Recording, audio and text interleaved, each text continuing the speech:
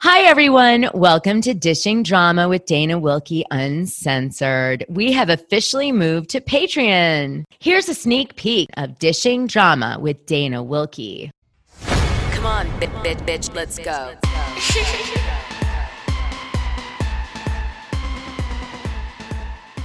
Well, welcome back. I have the Real Housewives of Salt Lake City alumni Angie Harrington on for part 2 in our The Stranger Things of Utah series that we did. It is a series because part 1 and part 2 cover so many of the oddities that have happened coming out of Utah, and there's so many. So in this part, we're going to talk about some of the other paranormal things happening in Utah, and then we're going to tackle some of Angie Harrington's experience on Real Housewives of Salt Lake City. So buckle up, Buttercup. It's going to be a ride. And with that, I'll bring us in with Stranger Things soundtrack.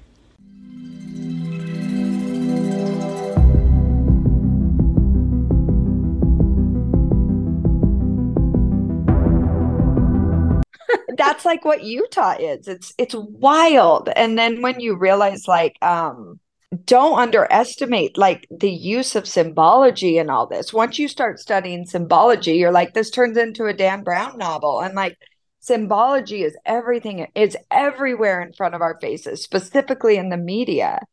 And what role it plays, I really don't know. But there's a lot of symbology in the LDS church as well. It's just fascinating. I'm like, give me an example. Understand how it all give works. me an example of there's LDS. Tons of so on our temples, we have a lot of symbology. And then we have a lot of symbology in common with the Masons.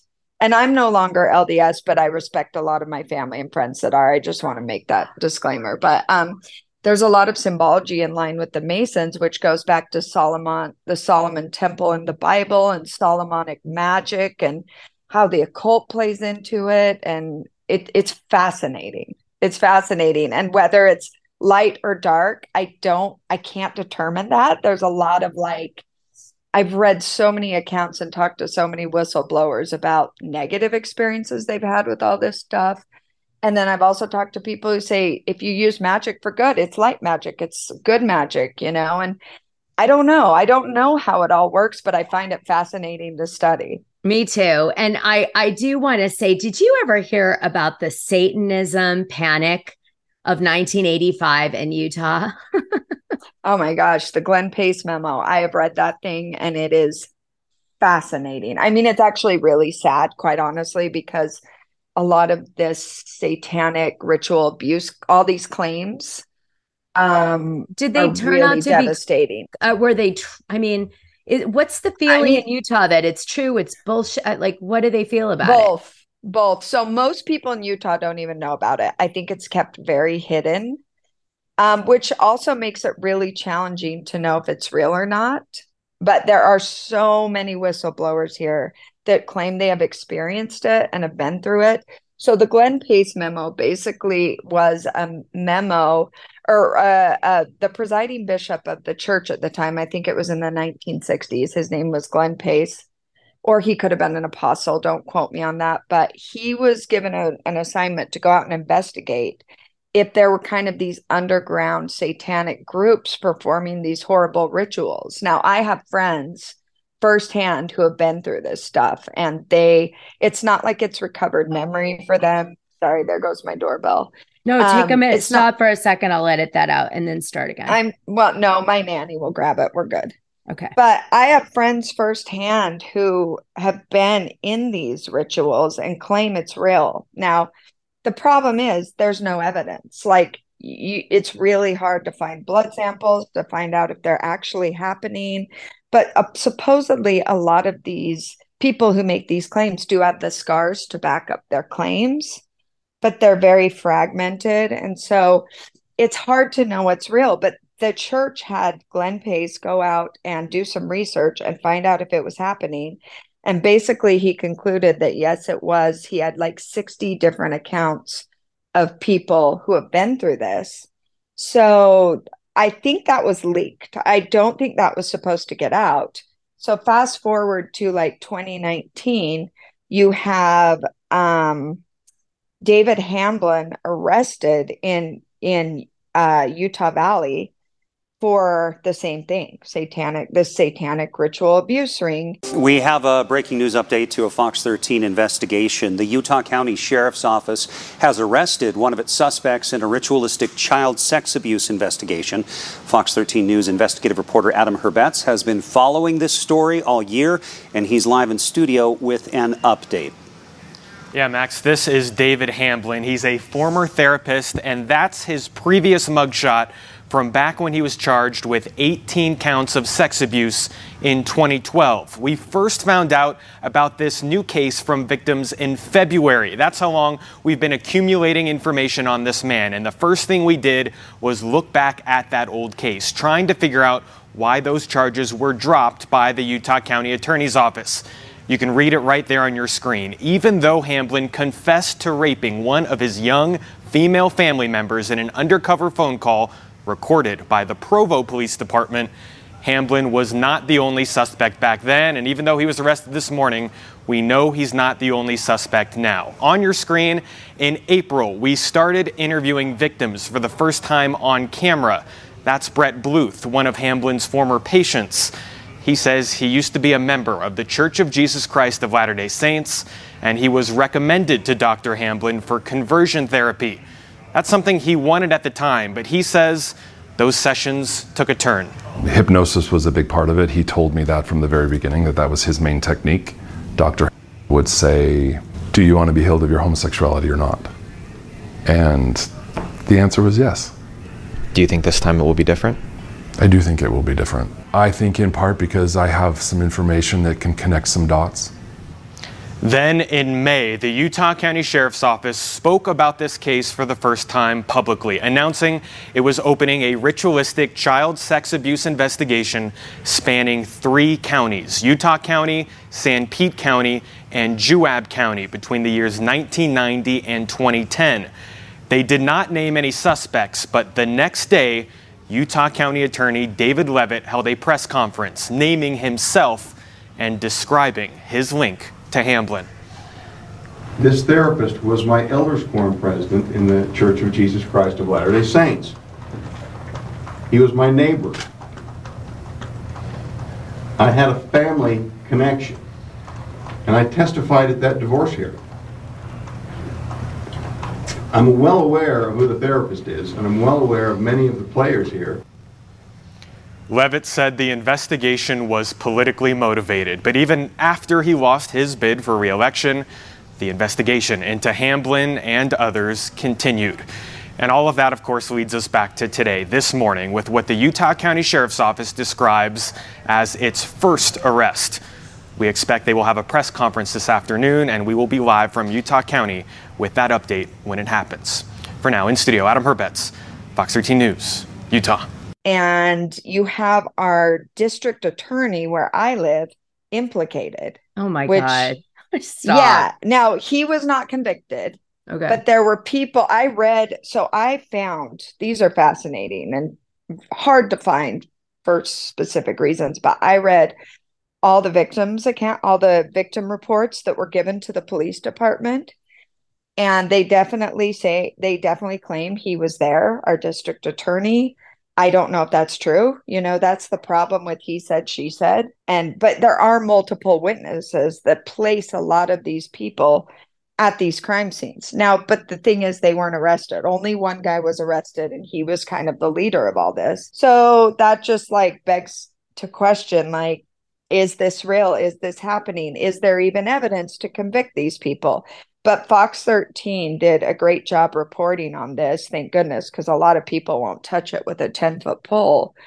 And something's happening. I don't know what. I don't know who's in charge. I don't know what's happening, but there's been a lot of reports and now some arrests suggesting that it's going on. So I don't know. So I want to stop there for a second, because what Angie's talking about is part of, I guess, a small component of the satanic panic of Utah. The satanic panic in Utah actually started in 1980s, and it's been an ongoing fear amongst Utah people that children are being used in rituals by sickos, okay? And I know it sounds like, oh, that's conspiracy theory stuff, but actually there have been people, as Angie mentioned, at different times or another related to sexual abuse scandals to do with some of the reform schools, et cetera, where the kids actually feel like they experienced child abuse in a ritualistic environment or using that. And so I'm about to talk about that a little further, but I wanted to clarify how Angie Harrington's example fits into the satanic panic as a whole, which was actually like a movement. So the flip side of what you just said was that some people believe that the panic was kind of they wanted it to be true, so they coerced children and people that were interviewed, I guess, for the purpose of elevating the moral compass of the whole society of Utah. That would be the agenda. And possibly essentially used techniques that are sort of unproven, like hypnosis, automatic writing, repressed memory studying, where you go back and you are hypnotized and you talk about your past lives. So they were saying that the stuff that they relied on for evidence was also very new agey. So I'm not sure, so they weren't really sure if it was just something someone imagined in their mind after being manipulated, or if it was actually a true memory that they experienced. And it was a lot of really scary allegations. So, it's really, like you said, it's up to everybody's own interpretation. Was this someone's agenda to get people going about a higher, to elevate their morality and avoid Satan? And so they created this self-fulfilling prophecy by manipulating 100 people to tell a story about how they were confiscated as children and put in these ceremonies, but survived it, and using like hypnosis and all this stuff, which is a speculative. Or was it real? And they No, totally. And that's the hard thing to determine, because from what I've seen, and I could have this wrong if I remember correctly, at least in Utah, I don't believe hypnotherapy or recovered memory using hypnotherapy stands up in a court of law. And so that makes it extremely challenging, because a lot of these memories are repressed. Now, like I said, my friend remembers it clear as day. No repressed memories, no recovery. And this was straight from the horse's mouth. Wow. So his experience get her on the show. Or get him on the show. I mean, I'll have to talk to him, because I don't want to speak on his behalf, but his experiences was really interesting and is definitely in line with a lot of what these whistleblowers are claiming. And then you've got the other school of thought, which would be, there is a program called MK Ultra where they fragment your mind. The government practiced this, I want to say 60s, 70s, 80s, maybe still today, I don't know. And it causes you to forget these things that are happening. I was given a glass of Kool-Aid, and so were the other children. This Kool-Aid was spiked with LSD. It was horrible. In the early days of the Cold War, the CIA ordered the creation of a secret program intended to find ways of mind control. They funded an army of psychiatric institutions across the United States and Canada to perform experiments on unsuspecting patients using psychedelic drugs, sensory deprivation, electroshock treatment, and more. The program was known by its codename, MK Ultra. So there's so many ideas that I really am not an expert on. I've just read. I try to read both sides of everything and determine from there, just to make sure I'm not getting too deep down a rabbit hole that isn't sustainable. And my best guess is it does go on. I don't know how common it is. I don't know how widespread it is. That I don't know. All right, let me tell you why I think Utah's a hub. Okay. And then you can comment if you want to after each one. Okay. All right. So there are rumors that Utah actually has multiple special energy vortexes. Do you believe that's true? Or have you experienced it? I believe that's true. Okay. Now, this is why the place is supposedly very haunted. And it's also why there's supposedly so many spiritual retreats and everything that pop up in Utah, because people are drawn to the energy without realizing it. Yeah. By the way, I did go to one of these really hardcore retreats in Utah. And at one point, they had us all put on gowns and say like we were goddesses and we married ourselves. It was so weird. Oh gosh. And I paid for this. I just want I paid for this. Honestly, my suggestion to everybody who looks into this stuff, remember, you are sovereign of your own mind. That's where the cult stuff gets scary, is people start to feel like somebody has power over their own mind and discernment. That is you and your higher power, and that is it. Nobody gets to be your vessel to God. That's my opinion. Yeah, this was a retreat where they were trying to empower us. So it was, again, you said symbolism. It was supposed to be symbolic. Okay, it was more ritual. It was that's more hilarious. And then they had us go, they had hot springs there. So the big draw to this particular retreat was that there was a hot spring. And so you could go in that, and it had minerals, and it was supposed to be supercharged.